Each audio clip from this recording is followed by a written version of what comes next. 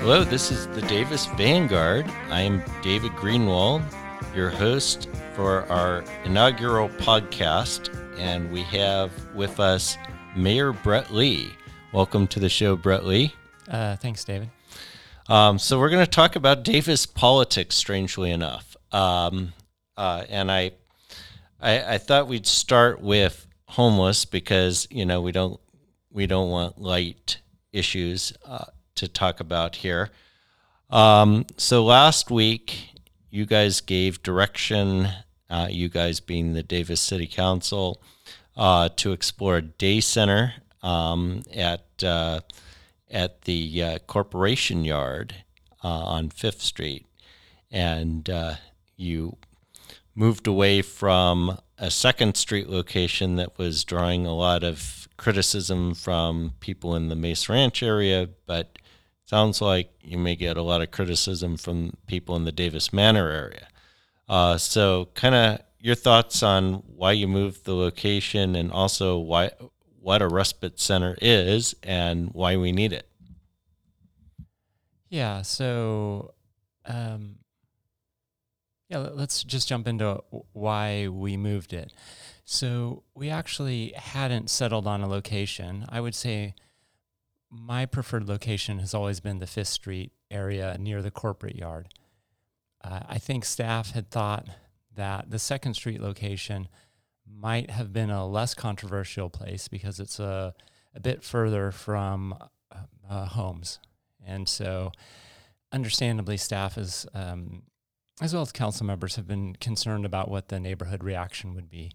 As anytime you mention services or a location for homeless folks, the near neighbors tend to get anxious.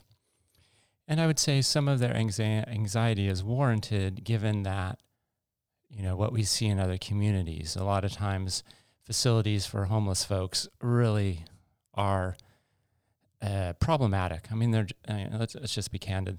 They're messy. They don't appear to be well organized. There's, crime. There's just sort of filth. There's all sorts of things. And so when people hear like, oh, a homeless facility or a homeless center, their minds immediately start to picture sort of the worst case examples. In our research and preparing for this idea of a respite center, and I'll go into the details of that in a little bit, we looked at sort of the best practices. There are a lot of well-run, tidy, I won't say crime-free, but places with very little problems. And we've seen some examples in Denver and Seattle and Portland. And, if you were to look at one of them, you would say, oh, well, yeah, that's not a bad thing. I'm not worried about having something like this near my neighborhood. And so I can understand why neighbors are concerned because it's where they live, it's where their families, come and go, and they're worried about, what's going to happen. And a lot of our experience is sort of what we see. I mean, for instance, I was in the Bay Area recently and an underpass in Oakland, and it was just almost something out of Mad Max. I mean, it just was really concerning and disturbing, and reasonable, thoughtful people would rightfully be concerned about having something like that near their homes. But that's not what we're trying to do. The respite center idea essentially is let's treat people like human beings. Let's give them some basics. And so what I mean by basics, let's give them a place to be able to take a hot shower, wash their clothes, have flush toilets, stay out of the rain, and in the summer, stay out of the 105-degree weather. And something like this doesn't cost a lot of money. It can be done relatively inexpensively. And the idea behind the respite center is that this is meant to be a pilot. So often, when you look at the staff report, when you look at our discussions, we always mention the word pilot because the idea here is that we want to demonstrate that the city can have a well-run facility that doesn't cause a lot of near-neighbor impacts. And so we have to prove to the neighbors that the city can do this, and it won't be something that people are really upset about. They need to see it and go, oh, okay. We have some nonprofits in Davis Community Meals, for one, that does operate a well-run sort of location that provides homeless services, both daytime and overnight shelter.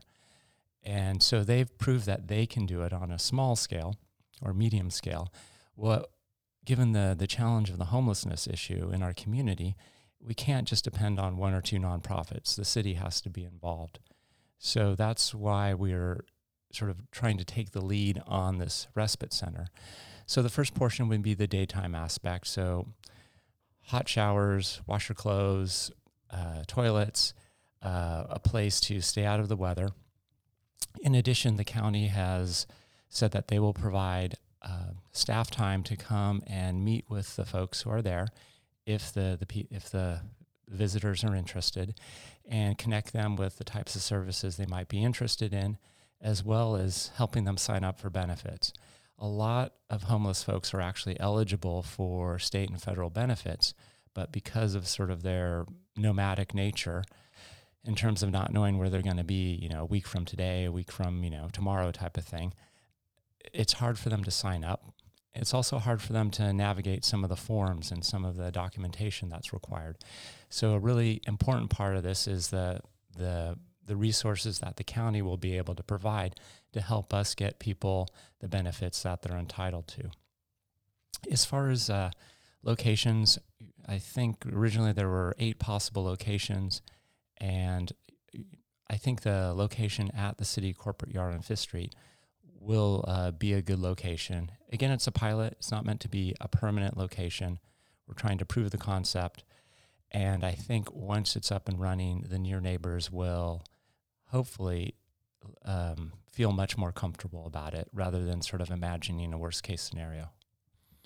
So one of my problems here is that I agree with the staff report when they said no matter where we put this, somebody's going to complain. And so I can kind of understand why you would want 5th Street over 2nd Street. It's closer to the downtown. It's closer to where the services are going to be. It's less isolated. I really didn't think 2nd Street was that bad a location. The idea that this was near the overpass, you have to walk quite a ways to get to actually the access to the overpass. It's not like it's right there. And, I just felt like it was a bunch of people that were complaining because they didn't want homeless anywhere near them. But everyone in this town is going to complain that homeless are going to be near them. I'm sure you're getting the same feedback from people in Davis Manor now. And so, at the end of the day, we have to find some place to put these facilities. And it seemed like, no matter where you're going to put it, somebody's going to complain. How do you combat that mindset? I agree with you that wherever we plan to place it, the neighbors will initially complain. And so the movement from 2nd Street to the 5th Street corporate yard, to me, wasn't really about the neighbors complaining. It was really about where is the best location. I fully anticipate that many near neighbors to the corporate yard will understandably be anxious about it. And again, that's why we need to prove that we're able to have a well-run facility. The 5th Street location to me is sort of just right in terms of the distance from the downtown. It's not too far, but not too close. Right now, we have the Interfaith Rotating Shelter. That's going to be housing 30 or 40 folks a night. And they pick people up in the evening, and they house them and provides them with food. And in the morning, they bring them back to, at various locations in the town and sort of drop them off for the day. Well, imagine it's a January rainy day and it's, 50 degrees out. Where does that person go? They wander around and, understandably, for instance, if someone were just sort of sitting on the front of my, lawn, in front of my house, or my neighbor's house, somebody would call the police would show up and go, hey, what are you doing? Move along. And so there is sort of a natural tendency for the people without anywhere to go to sort of congregate either downtown or in shopping centers, things like that. And it's not that they necessarily want to be there. It's sort of a place where they can go where they are hassled the least amount. The idea would be that this daytime location is a place for people to go where they would prefer to go, and they wouldn't have to worry about looking over their shoulder and just sort of worrying that someone is going to complain and sort of ask them to move along. We had a couple one or two public commenters talk about, well, why would we do this? People already use the library. Why don't they just continue to use the library? Again, I think it relates to what sort of services we want to provide. And then also, I would say the library, if people would like to go to the library, sure, more power to them. But I don't believe that most people go to the library because they want to be specifically at the library. They're just looking for a place to get out of the hot weather or the cold and the rain. And so a more appropriate place where I believe they would be more comfortable and we can actively try to put them in touch with services would be this daytime respite center. So one last question, and then we'll move on to our next topic here. But how does the respite center, and especially the daytime center, compare to what they're planning at Paul's Place? So Paul's Place is essentially a very sizable expansion of the Davis Community Meals H Street location. So it should roughly triple the capacity of what they're doing today. The daytime respite center doesn't compete with that. It's actually sort of a separate effort. The homeless challenge that we face is not going to be, quote unquote, solved by any one endeavor. So one of the things on the respite center, which I think is pretty important, is that we want to have it so that people with pets can come. So we're going to specifically build little kennel areas for people to put their pets while they come inside, do their laundry, and do whatever. Many shelter locations don't allow for pets. And, as people may have observed, there are a good number of homeless folks who do have pets, and understandably, they're very attached to them. And so anything requiring them to give up their pets would be a deal breaker for them. The Paul's Place effort I really support. There is going to be an intermediate period where the existing Homeless Resources Center on H Street is going to be torn down because that's the location where Paul's Place is planned. So there will be this period where Davis Community Meals is going to have a challenge in terms of delivering the level of services they're delivering today during that construction period. So perhaps the respite center, the city-run respite center, can take up some of that slack. But they're slightly different missions. There's a little bit of an overlap, but they're not really they are a little bit different from each other. So I want to move on to talk about MACE, which is on your agenda for next week. And I'm going to kind of lay out my view because I think I have a different view, at least, than a lot of the other community. So I live out in South Davis. I live off of Cowell, almost as far east as you can go in South Davis. And so I have to drive through MACE one way or the other every day. And my experience is a little different. So first of all, last year and the year before, my oldest child went to Harper Junior High. And so on a Friday, if I picked him up at 3:30 or 4 o'clock and head south on Mace, all of a sudden we hit traffic almost right after the curve. And it would be 20 to 25 minutes of traffic. And what happens is you get to the overpass, you get to the freeway on-ramp, and all of a sudden the traffic opens up. That has nothing to do with any redesign of MACE. That has completely to do with I-80. The second thing is that back in 2017, when the weather was bad, it was about January, we were having these kinds of traffic jams on MACE at that time. And there was no redesign at that point in time. So to me, what's happened is that it's unfortunate for the city that their redesign has coincided with a sharp rise in traffic on I-80 and a sharp rise in the use of the Waze app, redirecting people through Tremont from Dixon to try to save about 10 minutes, according to Fair and Peers consultants, by bypassing I-80. And I think a lot of people who come to these meetings, and by the way, it's a very skewed demographic that comes to the meetings. Most of the people are older, and there's nothing wrong with that, but you're not getting a lot of families with children. And so you get one viewpoint. People that are really drivers are come in and they're demanding, hey, let's go back to the way it was. Well, I believe that even if you go back to the way it was, it's not going to be great, because you have bottlenecks on I-80.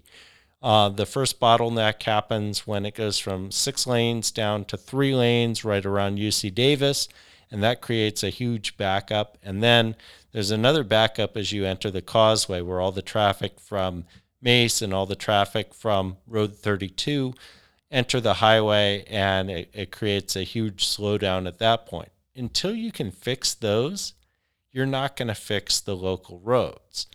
Now, what I see has happened, and I've noticed this a lot when I drive out on Cowell, is you see a lot of kids all of a sudden riding their bikes to Pioneer Elementary, and you never saw that, or you didn't see it nearly as much as you do now. So that has actually worked. My concern is if you end up expanding the lanes, you're going to divert more traffic through ways through that corridor, and B, you're going to make it less safe for the kids. So that's kind of my view. I wanted to get your take on all of this. Yeah, so I think the Mace corridor will make a really good case study in terms of what not to do. So I understand. So I've heard sort of your perspective before, and I will just comment that, one of the reasons why I feel like I was elected to city council is that I should exercise some independent judgment. So the fact that I'm in a room with a bunch of people demanding that we go back to the 1970s design of the road, and they had kids, that 50 years ago rode their bikes to school. Therefore, we don't need bike lanes or protected bike lanes or any different or a change to infrastructure. I'm able to not have to, let me express this a little bit better. So just because there's a room full of people demanding that doesn't mean that I believe that's the right approach.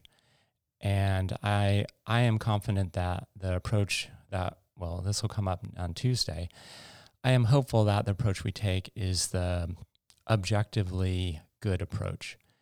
And so, and I've heard your perspective before. I guess there's a couple of things, and this is really, the debate has sort of degenerated into, this was done for bike safety, so if you change it, you're against bike safety.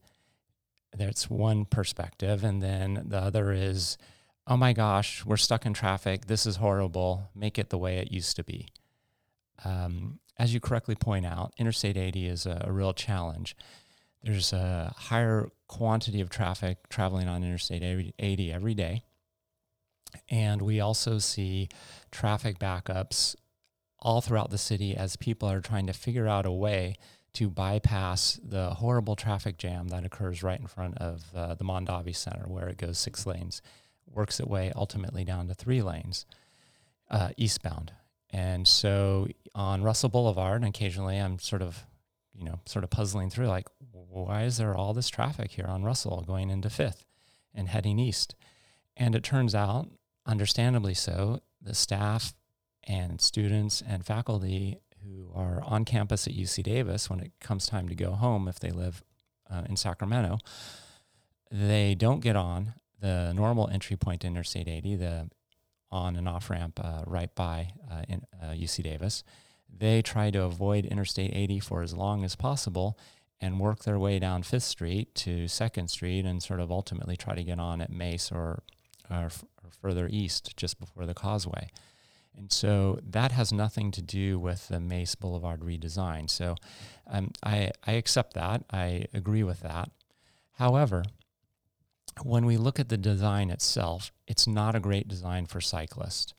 There are features of the design which are problematic. So just simply from a cyclist perspective, the design is not great.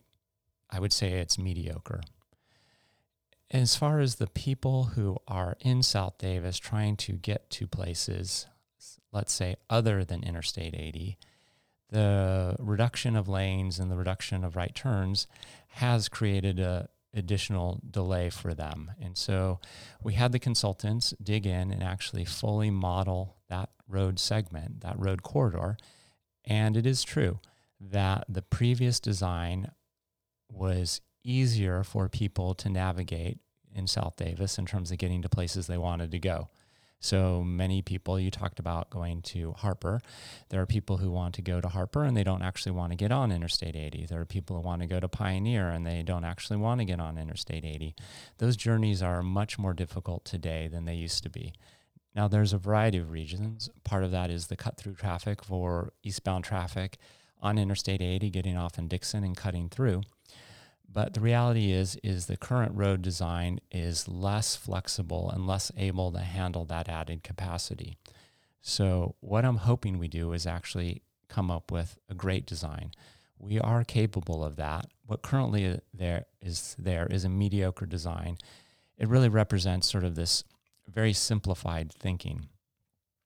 And I would say it's a clumsy design and represents simplified thinking. And the simplified thinking is still, in some quarters, this idea that, well, let's do a road diet, let's reduce the number of lanes for cars, therefore making it more difficult and awkward for drivers, therefore they might ride their bikes more. That is sort of, I think, not a great way of thinking. I think a better way of thinking is you can have facilities for cars, pedestrians, and bikes, and we need to have those facilities be excellent. And in some cases, you don't have enough room to accommodate all three groups in an excellent manner. So there are trade-offs. So for instance, on 5th Street, when we added the bike lane, there was somewhat of a trade-off because of the width issues. On Mace, there are no width issues. There's plenty of room for 2 lanes for cars and a separated bike lane and high-quality pedestrian facilities. What we see is just sort of not because they needed to, but just because lanes were eliminated on Mace. And then there are these weird features that make biking a bit problematic. And so the design coming forward, I've committed to having it be better for cyclists than it is today, with sort of this design that sort of was billed as making it more bike and pedestrian friendly. So it is sorta, but no, the new design will be better than it is today for bikes and pedestrians, and also restore some of the traffic throughput for the people who choose to drive. It is not, in many cases, not a zero-sum game. And in the Mace Boulevard corridor, the width allows us to have it not be a zero-sum game. Okay, fair enough. We're going to move on to housing.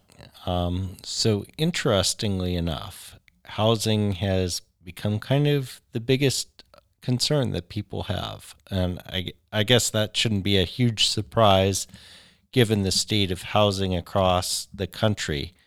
But, affordable housing, when the community was pulled back, May or so, was the highest single issue. I think it was only 30% saw it as the biggest issue, but, it was much higher than any other issue.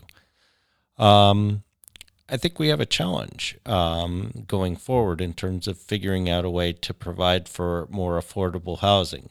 We have limited space in the city. We also have kind of limited space outside of the city where we could realistically build. I'm not a big fan of peripheral development anyway. And the downtown is an area that we're looking at, but the fiscal models suggest that that might not be practical. How do we fix housing in Davis? So, a couple of things. I would say, when we talk about housing and we talk about affordable housing, I think we need to sort of break it up into perhaps 4 different areas. So, there's the for sale housing. And when we talk about affordable, we need to differentiate affordable from the colloquial sense, like I can afford it or I can't afford it, versus what we kind of typically call big A affordable, where there's some official government sort of program that vets somebody, like, okay, show me your wage slips or unemployment and slips, and we will prove that you're low income, therefore you qualify for this big A affordable. So there's sort of the for sale, either a big A or just sort of what we call market rate. And then on the rental side, same sort of division, big A affordable versus sort of market rate. I would say that the biggest challenge that Davis has faced and continues to face currently, but I believe will be much less of an issue, is the extremely low vacancy rate for market rate apartments, so market rate rentals. The university has committed to adding, I want to say, 6,000 bedrooms, or we do sort of a different way of counting things. In the old days, it used to be units, and now it's typically we talk about bedrooms or beds. But they're going to be adding about 6,000 beds in the next 2 to 3 years. So the city has approved some apartment complexes that haven't come online yet, but the city hadn't approved apartment complexes in the past 10 to 15 years. In the past 2 to 3 years, we've approved a quite sizable number, and there'll be about 4,000 beds coming online in the next 6 months to 2 years. The first one coming out will be Sterling, probably later this summer. So maybe that's 9 months away. But anyway, the point being, there in the pipeline are about 9,000 to 10,000 beds that will be showing up, most of them on campus, but a sizable number in the community. That is really going to dramatically change the rental apartment, the rental vacancy rate, and some of the rental challenges that the community has been facing. They haven't hit yet, but they will be starting to hit soon. And what we see from this sort of shortage is people renting single-family residences and squishing 10 students in. We've seen traditional sort of family neighborhoods turn into rental neighborhoods and things like that. I would say most students, when given the opportunity, would prefer to live in an apartment as opposed to a house being squished in with 10 other people and 2 people squished in the garage and stuff like that. So I think it'll make a big impact, and long-term residents should see should see some positive changes in their neighborhoods. There's that aspect. As far as affordable rentals, where the city used to have this sort of 30% plus affordable requirement, and what we discovered is that was prohibitive. And as a council colleague used to say, 30% of nothing is nothing. And based upon some financial analysis, we lowered the default requirement to about 15%. And so that can go up or down based upon the project. It's at the discretion of the council. But I just mentioned that there will be about 4,000 beds coming online in the next year and a half, 6 months to 2 years. A good portion of those, roughly 15% of those, will be under the Big A affordable moniker. And so these will be not market rate, but slightly subsidized, so that lower income folks will be able to rent an apartment in Davis. So I think that's an important piece. Interestingly, the state has this requirement that if your affordable housing requirement is higher than 15%, they want to take a look at your program. And then you think, wait, higher? You would think that they would have a minimum. No, the state understands that there are communities out there that give lip service to providing places for lower income folks to live by saying, oh, any new development has to have 50% affordable or 40% affordable, knowing full well that that means basically no apartment complexes will be built. And so they use that as a way to keep people out while sort of maintaining sort of this surface sheen of caring about folks. And so it is sort of interesting that the state has sort of caught on to this. So you have these very wealthy communities that have these very high 40 and 50% sort of affordability requirements, and they do it somewhat cynically because they just don't want their nice single-family neighborhoods to have to encounter people who might live in an apartment complex or something. So that's kind of it on the rental side. I feel like on the rental side, we've made some good progress. Within a year or two, we'll see some of the results of the work that we've done the past couple of years. On the for sale side, we have a lot of ways to go. Personally, as far as the affordable in terms of colloquial, we need an affordable place to live type of thing. So you have, new staff and faculty at UC Davis, and they want to buy a home. Many of them are building or choosing to live in Woodland or Dixon, and just because of the lower prices there in terms of what they can get. For the city of Davis, I think we need to start thinking about smaller footprints. So some people don't like this idea, but this idea of affordable by design. So an 800 square foot unit or home is going to be inherently less expensive than a 1,500 square foot home. And a very well-designed 800 or 1,000 square foot home is actually quite livable for a couple or even a small family. And Davis has a lot of advantages. So we're talking about the downtown plan update. There are lots of people who would be willing to give up, an 1,800 square foot home to live in a 1,000 square foot unit downtown, where they're able to walk and bike to everywhere they need to go, and they don't really need to depend on a car and be stuck in traffic to do the things they want to do. Davis has good schools. We have an intact downtown. We have a lot of amenities, as well as the university has a lot of amenities. So I know that some people sort of say, oh, well, nobody would choose that. Well, if you spend any time in San Francisco or other major cities, people willingly will give up square footage to live in a place that has a lot of activity and a lot of sort of things going on. And so this idea that, everybody has to have a 2,000 square foot home with a white picket fence is just not true. So where the city can be actively involved in helping provide some options for people, I believe is really on the size of the units that we're approving.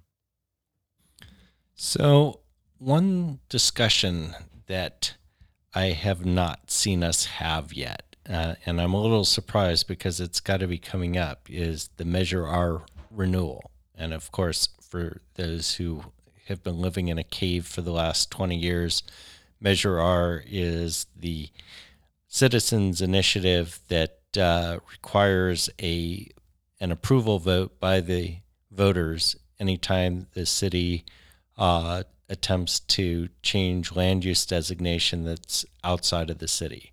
So if you have a peripheral development, it not only has to go through the city council's entitlement process, but then it has to gain voter approval. Is that coming up? Do you anticipate anything changing with that? So that does need to be renewed.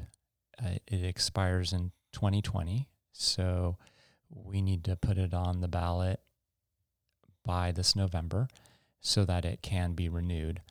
I hear people talk about, improvements to Measure JR. So J being the initial, and then the R being the renewal of it. So personally, I fully support the renewal of Measure JR. It's not that there aren't problems with it, but compared to the way the world was without it, I believe the world, we are much better with it than without it. As far as this idea of new and improved and better, nobody has really publicly shown specifics as to what they're proposing. So it's almost like a throwaway statement in my mind when people say, "Oh yeah, I'm for making some changes to make it better." Well, what does that mean? Okay, tell me what specific changes, and then there's sort of a blank stare back. And so, in theory, would you like a better job? Would you like a better job? Yeah, I would. Oh, okay. Well, tell me more about it. Oh, well, I can't really, but you need to quit your job, and then I'll give you the address of the new job you're going to work at. Like, that's just a little bit too vague. And so with Measure JR, I'm fully supportive of renewing it as is. If somebody comes up with specifics that, in my mind, make it better, I'm happy to listen. But this notion of I'm coming up with I support an improved Measure JR without even telling us what that improvement is, because my guess is what someone thinks is an improvement, many people would think as a weakening of it. So that'll be interesting. But yeah, to your point, it's been relatively quiet given the fact that we need to put it on the ballot this November for renewal, and so that there's no gap in the coverage, because it needs to kick into effect by January 1st of 2021, if I'm not getting confused here.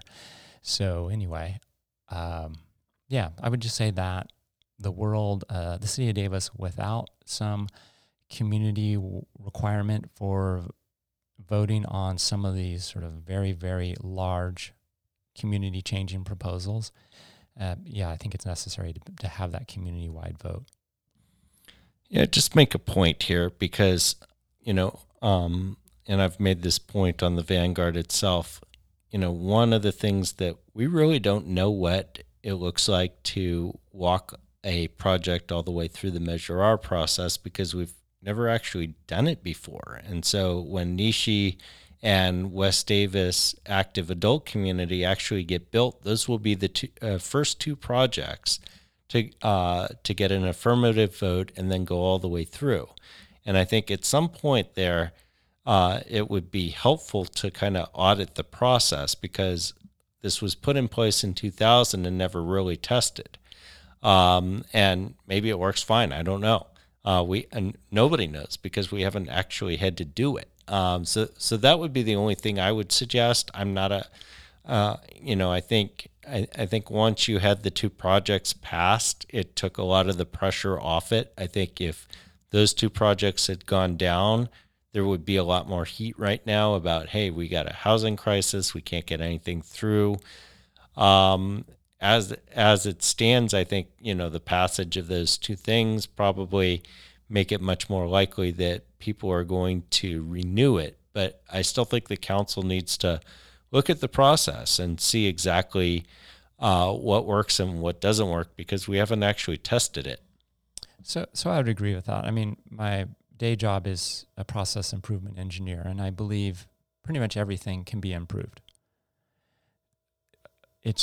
I guess I have an issue with people saying, "Oh, I support an improved Measure JR," without specifically saying what that is.